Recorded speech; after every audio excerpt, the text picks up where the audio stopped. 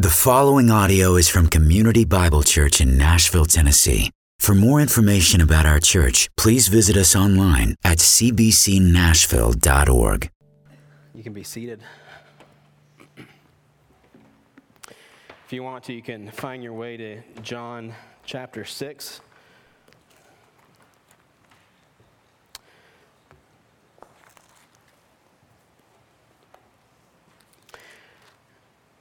Ryan mentioned earlier that, for some of us, we might be being able to sing some of the songs today, and just life is good right now. There's just so much good that we see. God's faithfulness is clear to us, and we are enjoying His grace in our lives, and just excited about what is happening in your life. And then for others, there's a heavier burden on our hearts as we are maybe struggling just with various things, and maybe, like I said earlier, just struggling with keeping up with life, struggling with life, just the decisions that we have to make in life, wondering what tomorrow is going to look like. I'm in that place. I'm feeling more burdened today. I've been feeling more burdened as of late. We hear things like what's going on in Sri Lanka. This morning I found out about the death of one of the women who worked at the seminary that I go to.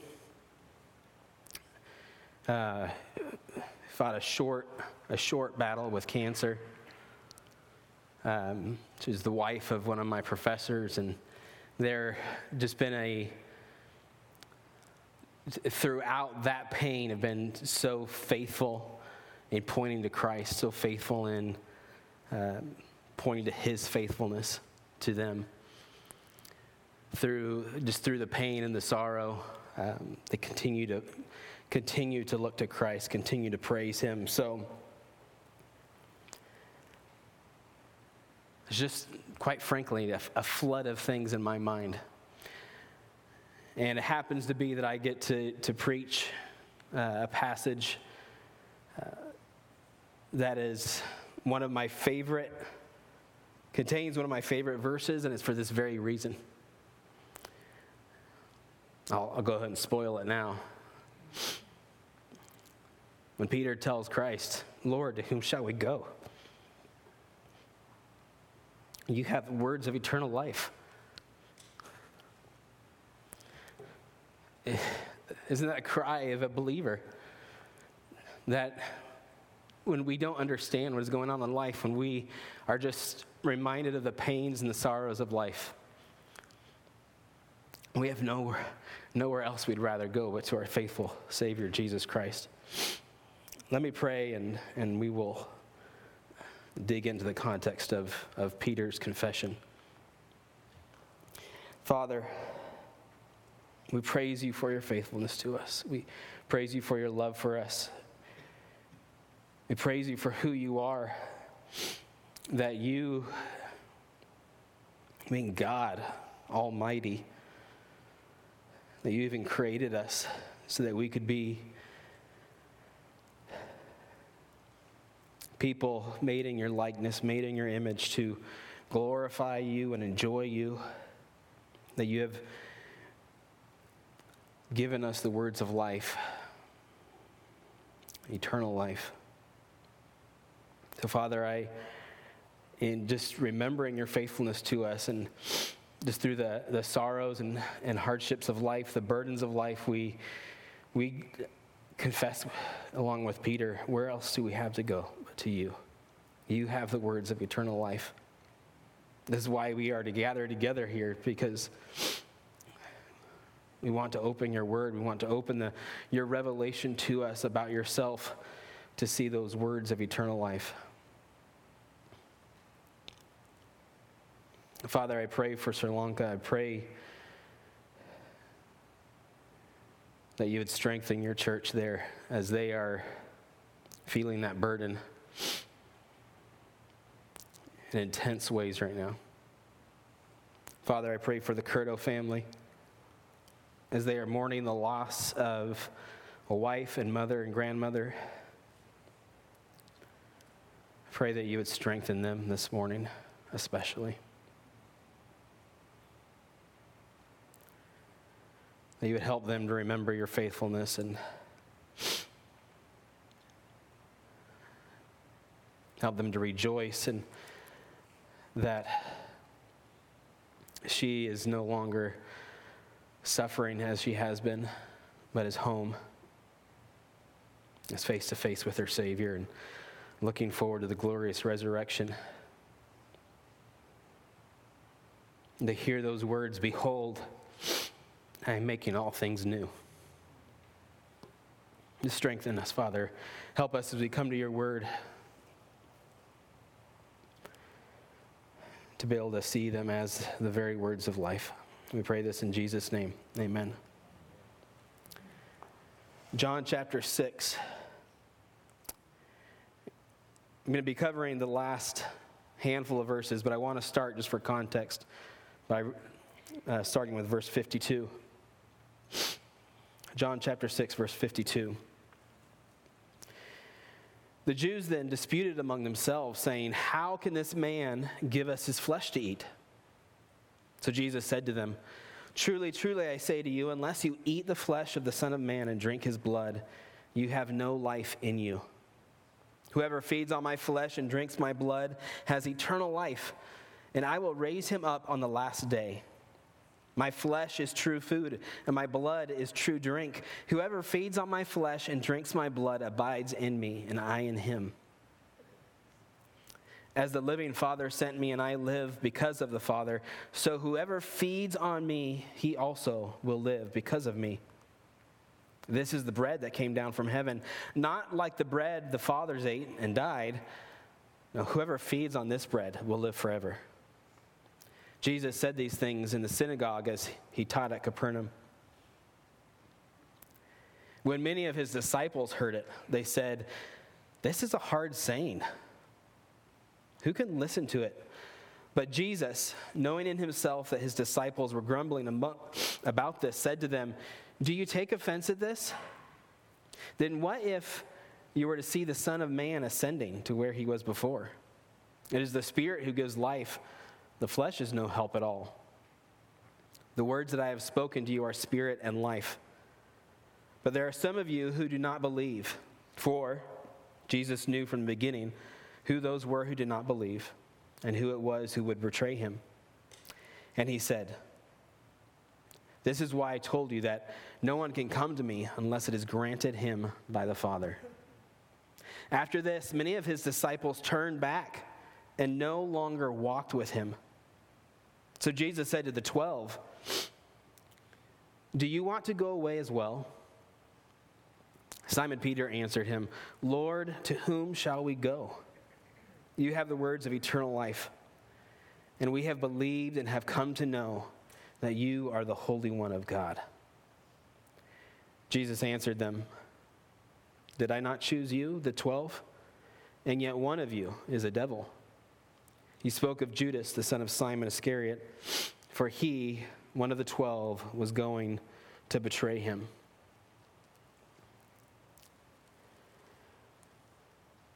As we look at the response of the people in this passage,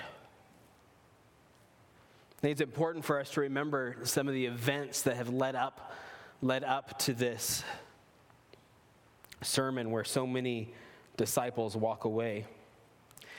In chapter 5, we had seen Christ testify the various witnesses that witness to him being the Son of God. He spoke of John the Baptist. This is John who declared when he saw Christ, "Behold the Lamb of God who takes away the sin of the world." He gave the witness of his works, not only his miracles, but his work of redemption. He spoke of the witness of his Father and how his Father witnesses through the scriptures of who Christ is. Then Christ fed 5,000 people from 5 barley loaves and 2 fish, and 12 baskets of leftovers remained. The passage says that they ate their fill. They were so satisfied and so pleased with the miracle that they then decided, as Christ knew, they were about to come and by force make him king. If this guy can fill our bellies, well, let's raise him up to be the king. Then we have this kind of interlude between the subject of bread, of Christ walking on the water, meeting his disciples in the middle of Galilee as they're struggling against the wind. It says they're immediately on the other side. Well, John mentions that the crowd that had been fed, they knew the disciples left in the one boat that was on shore. And John draws our attention to that they noticed there was kind of no other way for Jesus to pass along to the other shore. And yet that's, as they go to try to chase him down, they find him on the other shore. Christ says this to them, chapter 6, verse 26. As they found him on the shore, he says, "Truly, truly, I say to you, you are seeking me, not because you saw signs, but because you ate your fill of the loaves. Do not work for the food that perishes, but for the food that endures to eternal life, which the Son of Man will give you. For on him God the Father has set his seal." Then they said to him, "What must we do to be doing the works of God?" Jesus answered them, "This is the work of God." You want to know the work of God? That you believe in him whom he has sent. And I think showing the lack of belief, in verse 30 they say, "Then what sign do you do that we may see and believe you?" You've got to be kidding me, right?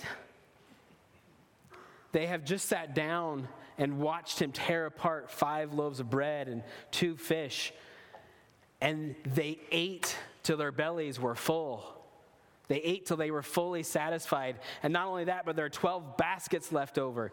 They witnessed that somehow, miraculously, he has crossed the sea and is now on the other side. And he says, you want to know the work of God? It's just believe. Believe. And they ask, well, what sign then do you show us?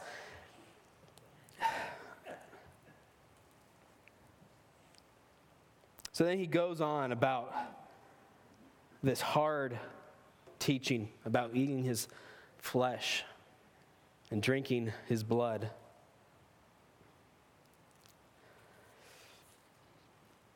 And in verse 60, after he spoke in these ways, it says, many of his disciples heard it, and they said, this is a hard saying.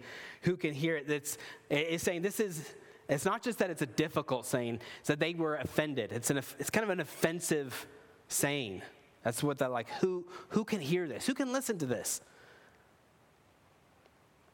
They were offended. And it's interesting that John uses the word disciples here. As he's going along, he's talking about the crowds. He's talking about the Jews. And then all of a sudden he comes to this passage and he says, the disciples. And he's not talking about the 12, because he makes that distinction later on in our passage where he turns and addresses the 12 disciples. He's talking about a large group of people who have been following him, disciples, pupils, people who've been hanging on his words, people who've been filling their bellies. But John uses the word disciples. Even his disciples say, this is an offensive saying. And Christ tells them, verse 61 says, Jesus, knowing in himself that his disciples were grumbling about this, said to them, do you take offense at this? Then what if you were to see the Son of Man ascending to where he was before? You see, in this conversation about bread and eating his flesh and drinking his blood, in verse 41, it says that the Jews grumbled about him, that he said, I am the bread that came down from heaven. They said, is this not Jesus, the son of Joseph, whose father and mother we know? How does he now say, I've come down from heaven?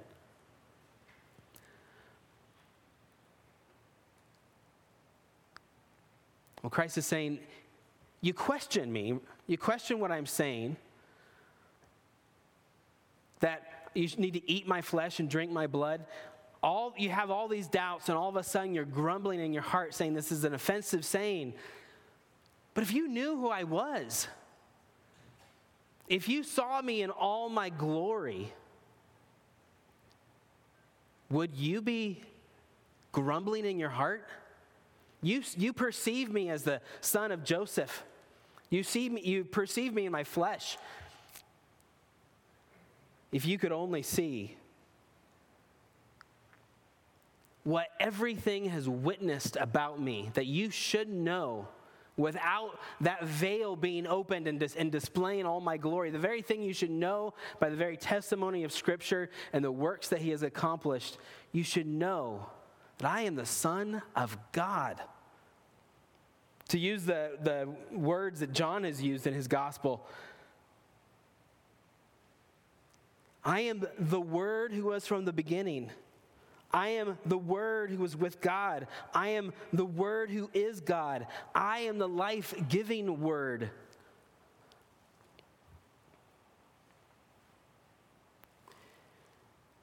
If you just perceived me like that, then you'd probably understand that there is no value in eating my flesh. You're not quite fully understanding what I'm talking about. It reminds me of Christ's conversation in chapter 3 with Nicodemus, where Nicodemus is asking these questions, oh, how can you be born again? And Christ says, are you the teacher of Israel, and yet you do not understand these things? You see, the Jewish people have been, we have the Word of God, and we get to read the words and see the glories of our Redeemer displayed in them. Like, wow, these things are pointing to Christ. Well, the Jewish people throughout their long history lived these words. They lived through it. So when we think about the time that this is taking place, as the beginning of chapter 6 states, this is taking place at the time of the Passover. This whole idea of eating flesh and participation with a sacrifice should have been more clear. The Passover language, turn with me to Exodus 12.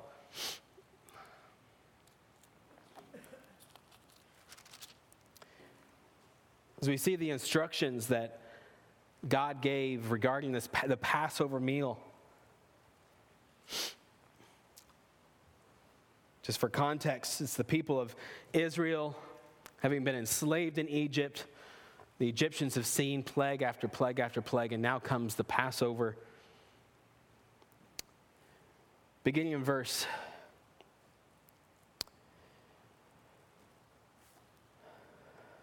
5, as he describes the lamb, he says, your lamb shall be without blemish, a male, a year old. You may take it from the sheep or from the goats, and yes, you shall keep it until the 14th day of this month, when the whole assembly of the congregation of Israel shall kill their lambs at twilight. Then they shall take some of the blood and put it on the two doorposts and on the lintel of the houses in which they eat it. They shall eat the flesh that night, roasted on the fire with unleavened bread and bitter herbs. They shall eat it. You see, the idea, and you see this throughout the sacrificial system, is a participation with the sacrifice. Because what's happening is an animal is dying in their place. What happened the night of the Passover was this lamb or goat died, and they put the blood on the doorpost as a symbol of death, because the scripture teaches life is in the blood. So they painted the doorpost, and the angel of the Lord passed over the land, and if the blood was on the doorpost, that house was spared. So as they sit down inside their homes, knowing that the blood is on the doorposts, and they are now eating this lamb or goat that they just killed, they're eating the very sacrifice that gave its life so that they didn't have to die. It is a participation. If there's any picture to show kind of a union or participation, it's this, eating it. This animal died so that I don't have to die.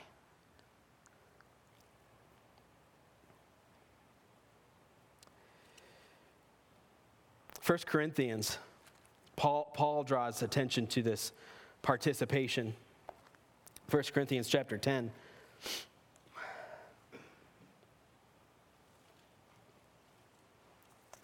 Verses 14 through 22, Paul writes, "Therefore, my beloved, flee from idolatry. I speak as to sensible people. Judge for yourselves what I say. The cup of blessing that we bless, is it not a participation in the blood of Christ? The bread that we break, is it not a participation in the body of Christ?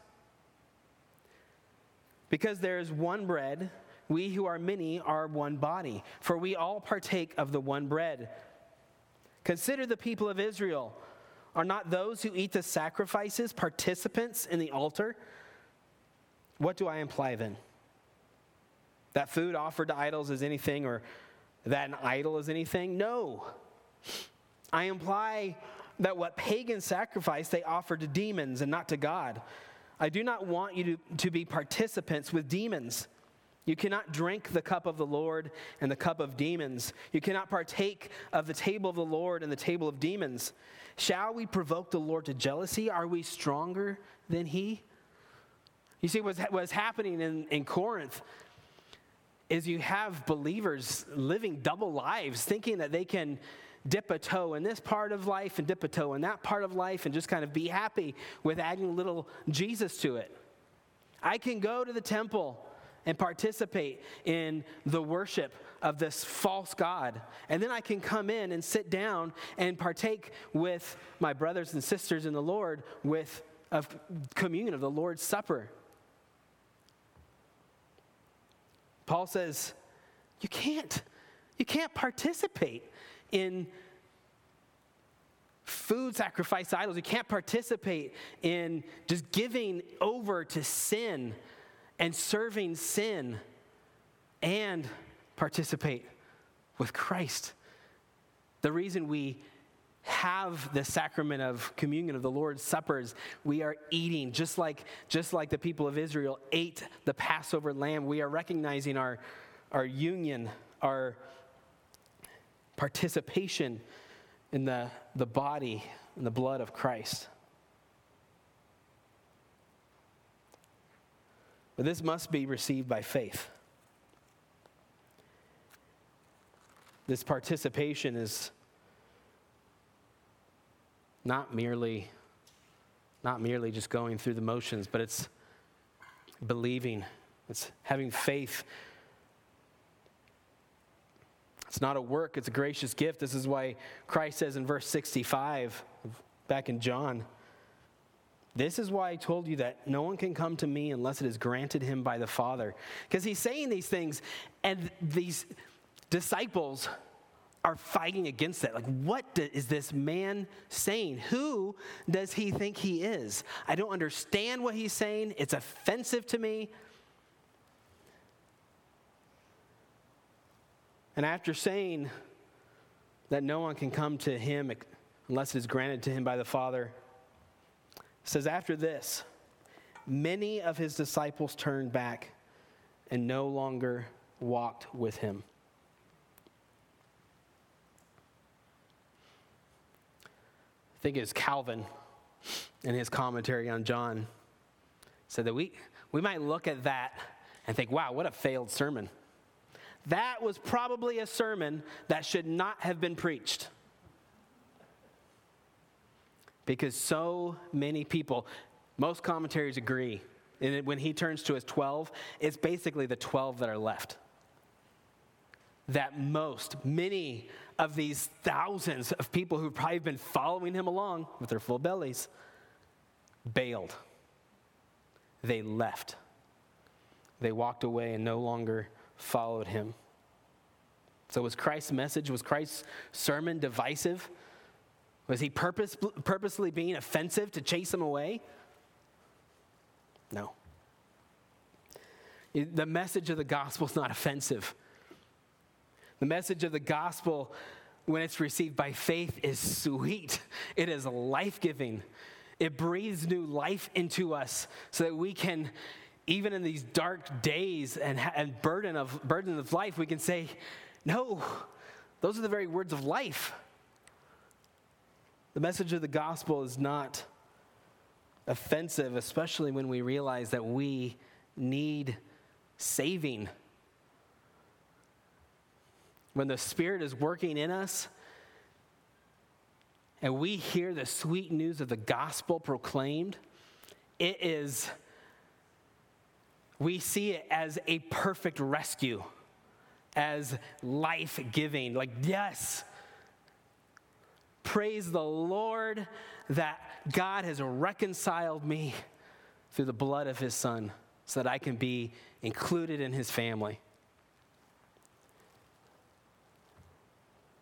But for those without faith, the message is offensive. Again, it's how they hear it. The gospel's not offensive in that sense. They receive it with offense. Why do they receive it with offense?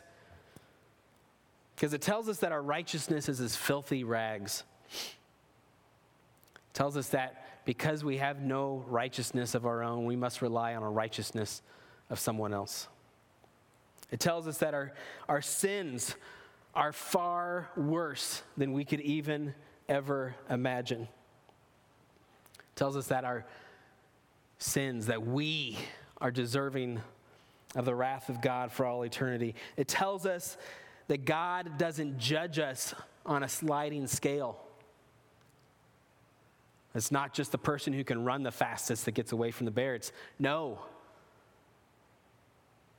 We are all guilty. We can't point to someone else as being worse, that we're somehow better. No matter how hard we try, we can never pull ourselves out of this condition into a place of peace with God. Paul, again, is in 2 Corinthians chapter 2. He describes this message of the gospel going out and the various ears that it falls on. In verses 14 through 16, he says, "But thanks be to God, who in Christ always leads us in triumphal procession, and through us spreads the fragrance of the knowledge of him everywhere. For we are the aroma of Christ to God among those who are being saved and among those who are perishing. To one, a fragrance from death to death. To the other, a fragrance from life to life." We are an aroma of Christ as we go out and proclaim the gospel, but there are going to be people who that aroma is a stench to them. There will be a people who are offended by it. And for them, it is a fragrance of death to death. But to others, we hear it and we smell it as a fragrance from life to life. So as many of these disciples walked away, they walked away with their bellies full, but not seeing the bread that could give eternal life. They didn't see the value of that. They walked away. And Christ turns to his disciples, the 12 disciples, and he says to them, "Do you want to go away as well? Do you want to go away as well?" Now Christ, as we've seen throughout this passage, he knows what's on the heart of man. But he turns and he gives his disciples an opportunity to speak up. He says, "Do you want to go away as well?" And Peter, being that spokesman of the disciples, he says, "Lord, to whom shall we go? You have the words of eternal life, and we have believed and have come to know that you are the Holy One of God. Peter doesn't say, oh, of course not, Lord. We're not going to leave because we understand exactly what you said. It makes good sense to us. He doesn't say that. He says something so much better than simply saying, oh, yes, I understand. I have read my systematic theology, and I understand exactly what you mean by eating your flesh and drinking your blood. No, he says, kind of hands up, Lord, to whom shall we go? I may not understand exactly what you are saying, but I do know that what you are saying are the words of life. They're the words of life, and we have believed and have come to know that you are the Holy One of God. We have nowhere else to go.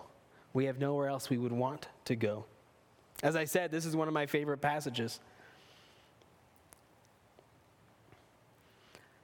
Oftentimes, you sometimes are asked, what's your favorite passages? And my mind runs to all these various places. But I realize that this is one of my favorite passages because it's one of those passages that most frequently comes to my mind. Because when I am hurting, when I am doubting, I keep coming back to this. Where else can I go?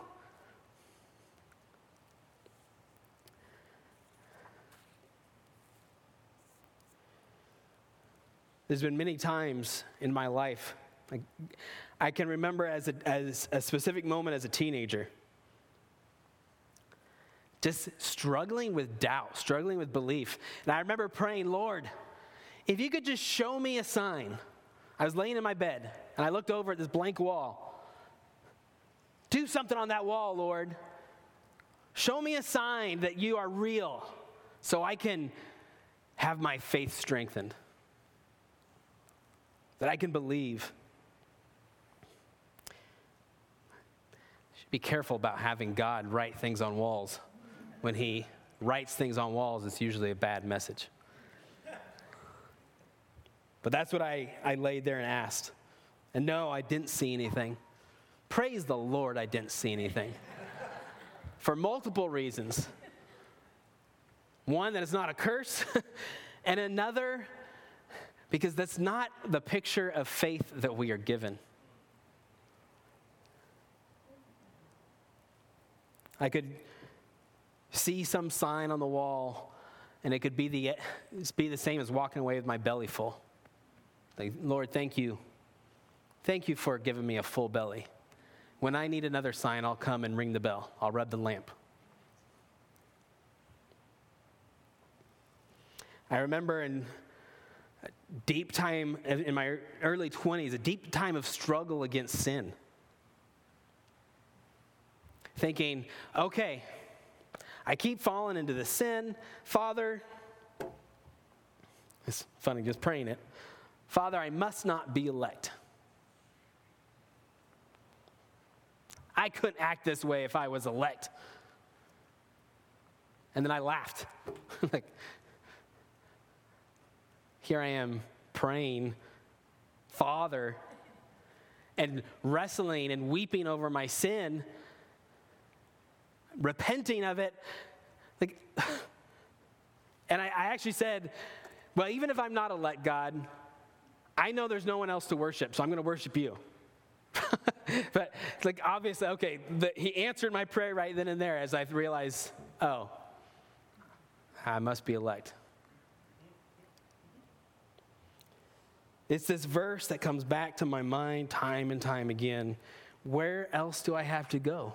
Where else would I want to go? I don't always understand it. I don't always understand your word. In fact, there's verses in this text that the commentators disagree on. It's got to land on something that I'm convinced on.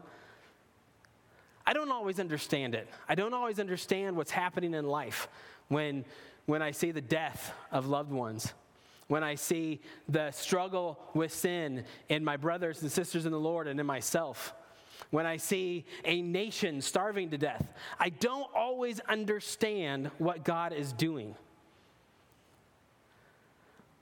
But I also know that I have nowhere else to go to for the words of life than to my heavenly Father. As I was preparing for this sermon and thinking of a illustration, I'm not the best at illustrations, but I was thinking, is there something here that I can share? And I thought, you know what? We lead every Sunday into the best illustration there is of this, and it's the Lord's Supper.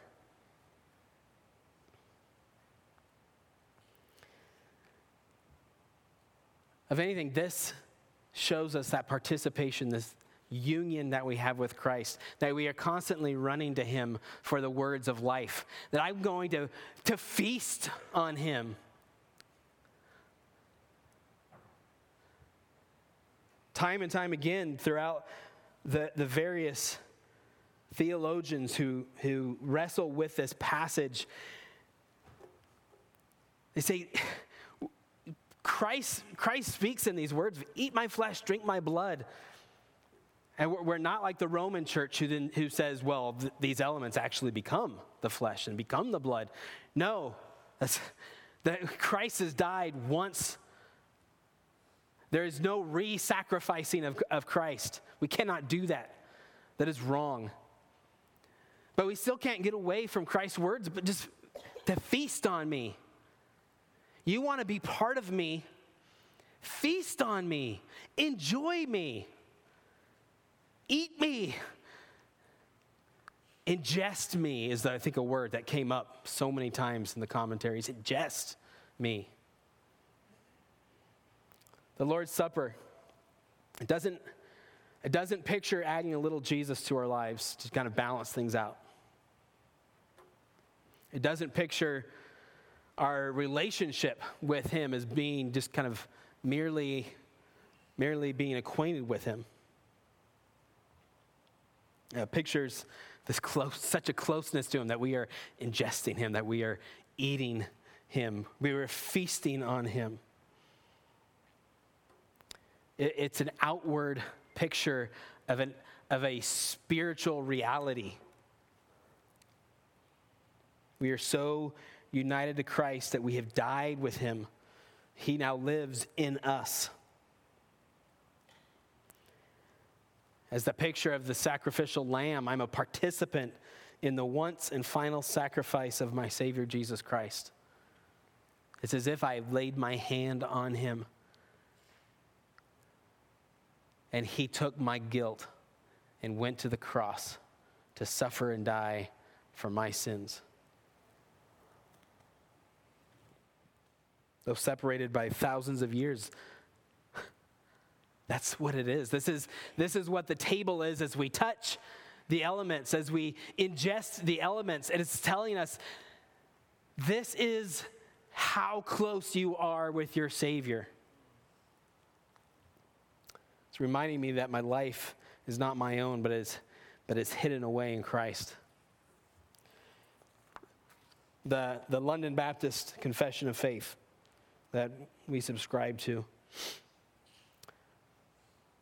on the chapter on the Lord's Supper, it says this: worthy receivers, outwardly partaking of the visible elements in this ordinance, do then also inwardly by faith, really and indeed, yet not carnally and corporally. That's talking about the Romanist view. It doesn't actually become the flesh and blood, but still, really and indeed, yet not carnally and corporally, but spiritually receive and feed upon Christ crucified and all the benefits of His death. The body and blood of Christ being then not corporally or carnally, but spiritually present to the faith of believers in that ordinance.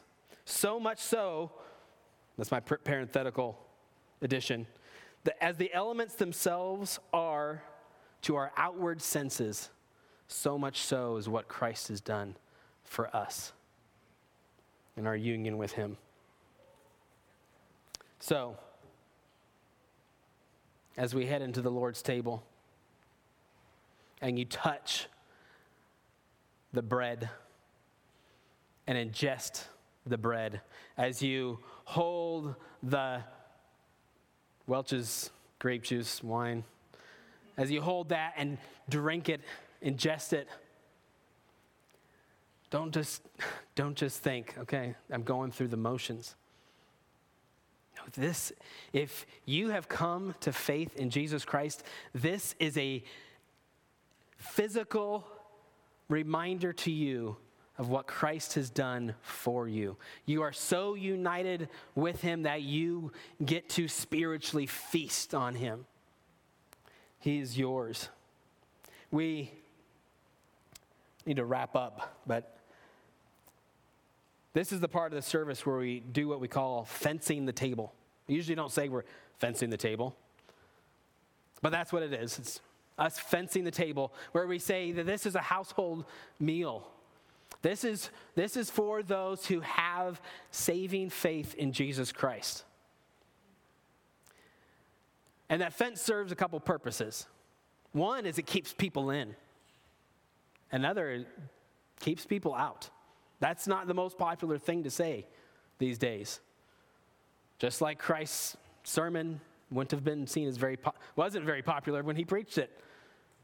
And so many people turned and left him. But we don't want you to be confused.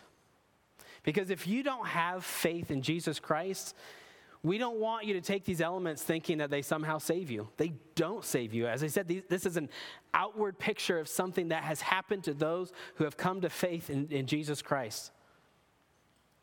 It's a family meal that we get to enjoy with one another.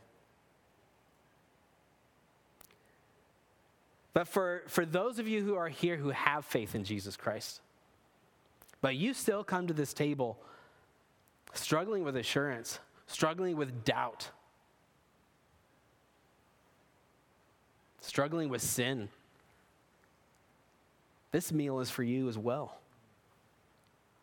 Because we don't come to this meal and say, yes, I am now a worthy participant.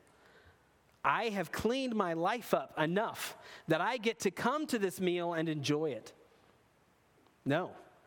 In fact, maybe the people who need this the most today are those struggling with assurance, those struggling with doubt, because this meal preaches to you, Christ is worthy. Christ suffered and died and gave his flesh and blood for your food. Eat and enjoy. Taste and see that the Lord is good.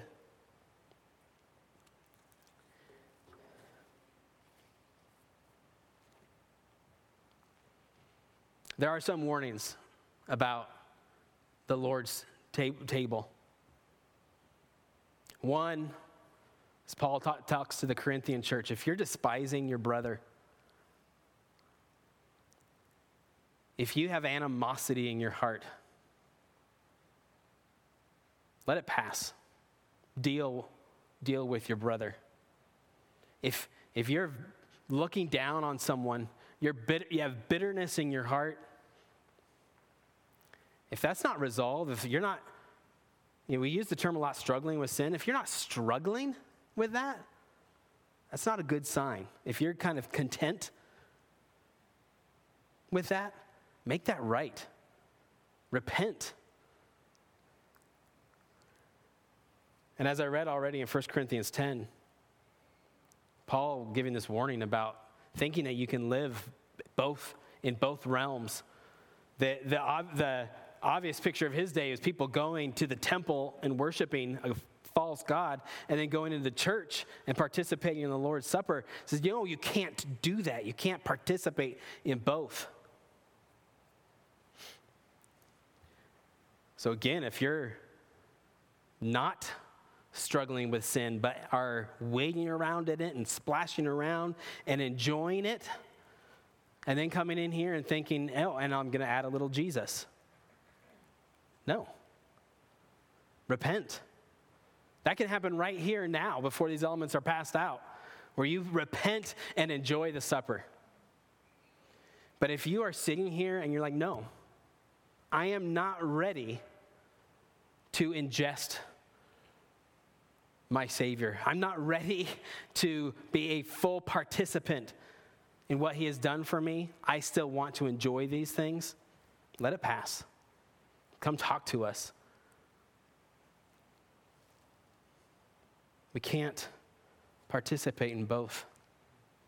But again, for those of us who are broken over our sin, who are struggling against it, who in all the weight and burden of our life say, I have nowhere else to run to but to you, Lord, this meal is for you.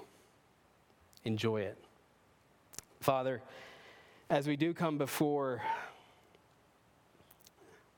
the Lord's Supper this morning, I pray that you would help us to not be inwardly focused in the sense of looking at ourselves, seeing ourselves as either worthy or unworthy, but you would turn our focus to Christ, that we would see that what he has done is finished, and his work is so wonderfully applied through the Spirit that we are united, that we had died in his death, that the life we now live, we live in Christ, that we can partake of this supper and spiritually feast on Christ. For all the doubts that we have, assure our hearts that though we are weak, he is strong. He is our faithful Savior. And we get to enjoy all that he has done for us. We pray this in Jesus' name. Amen.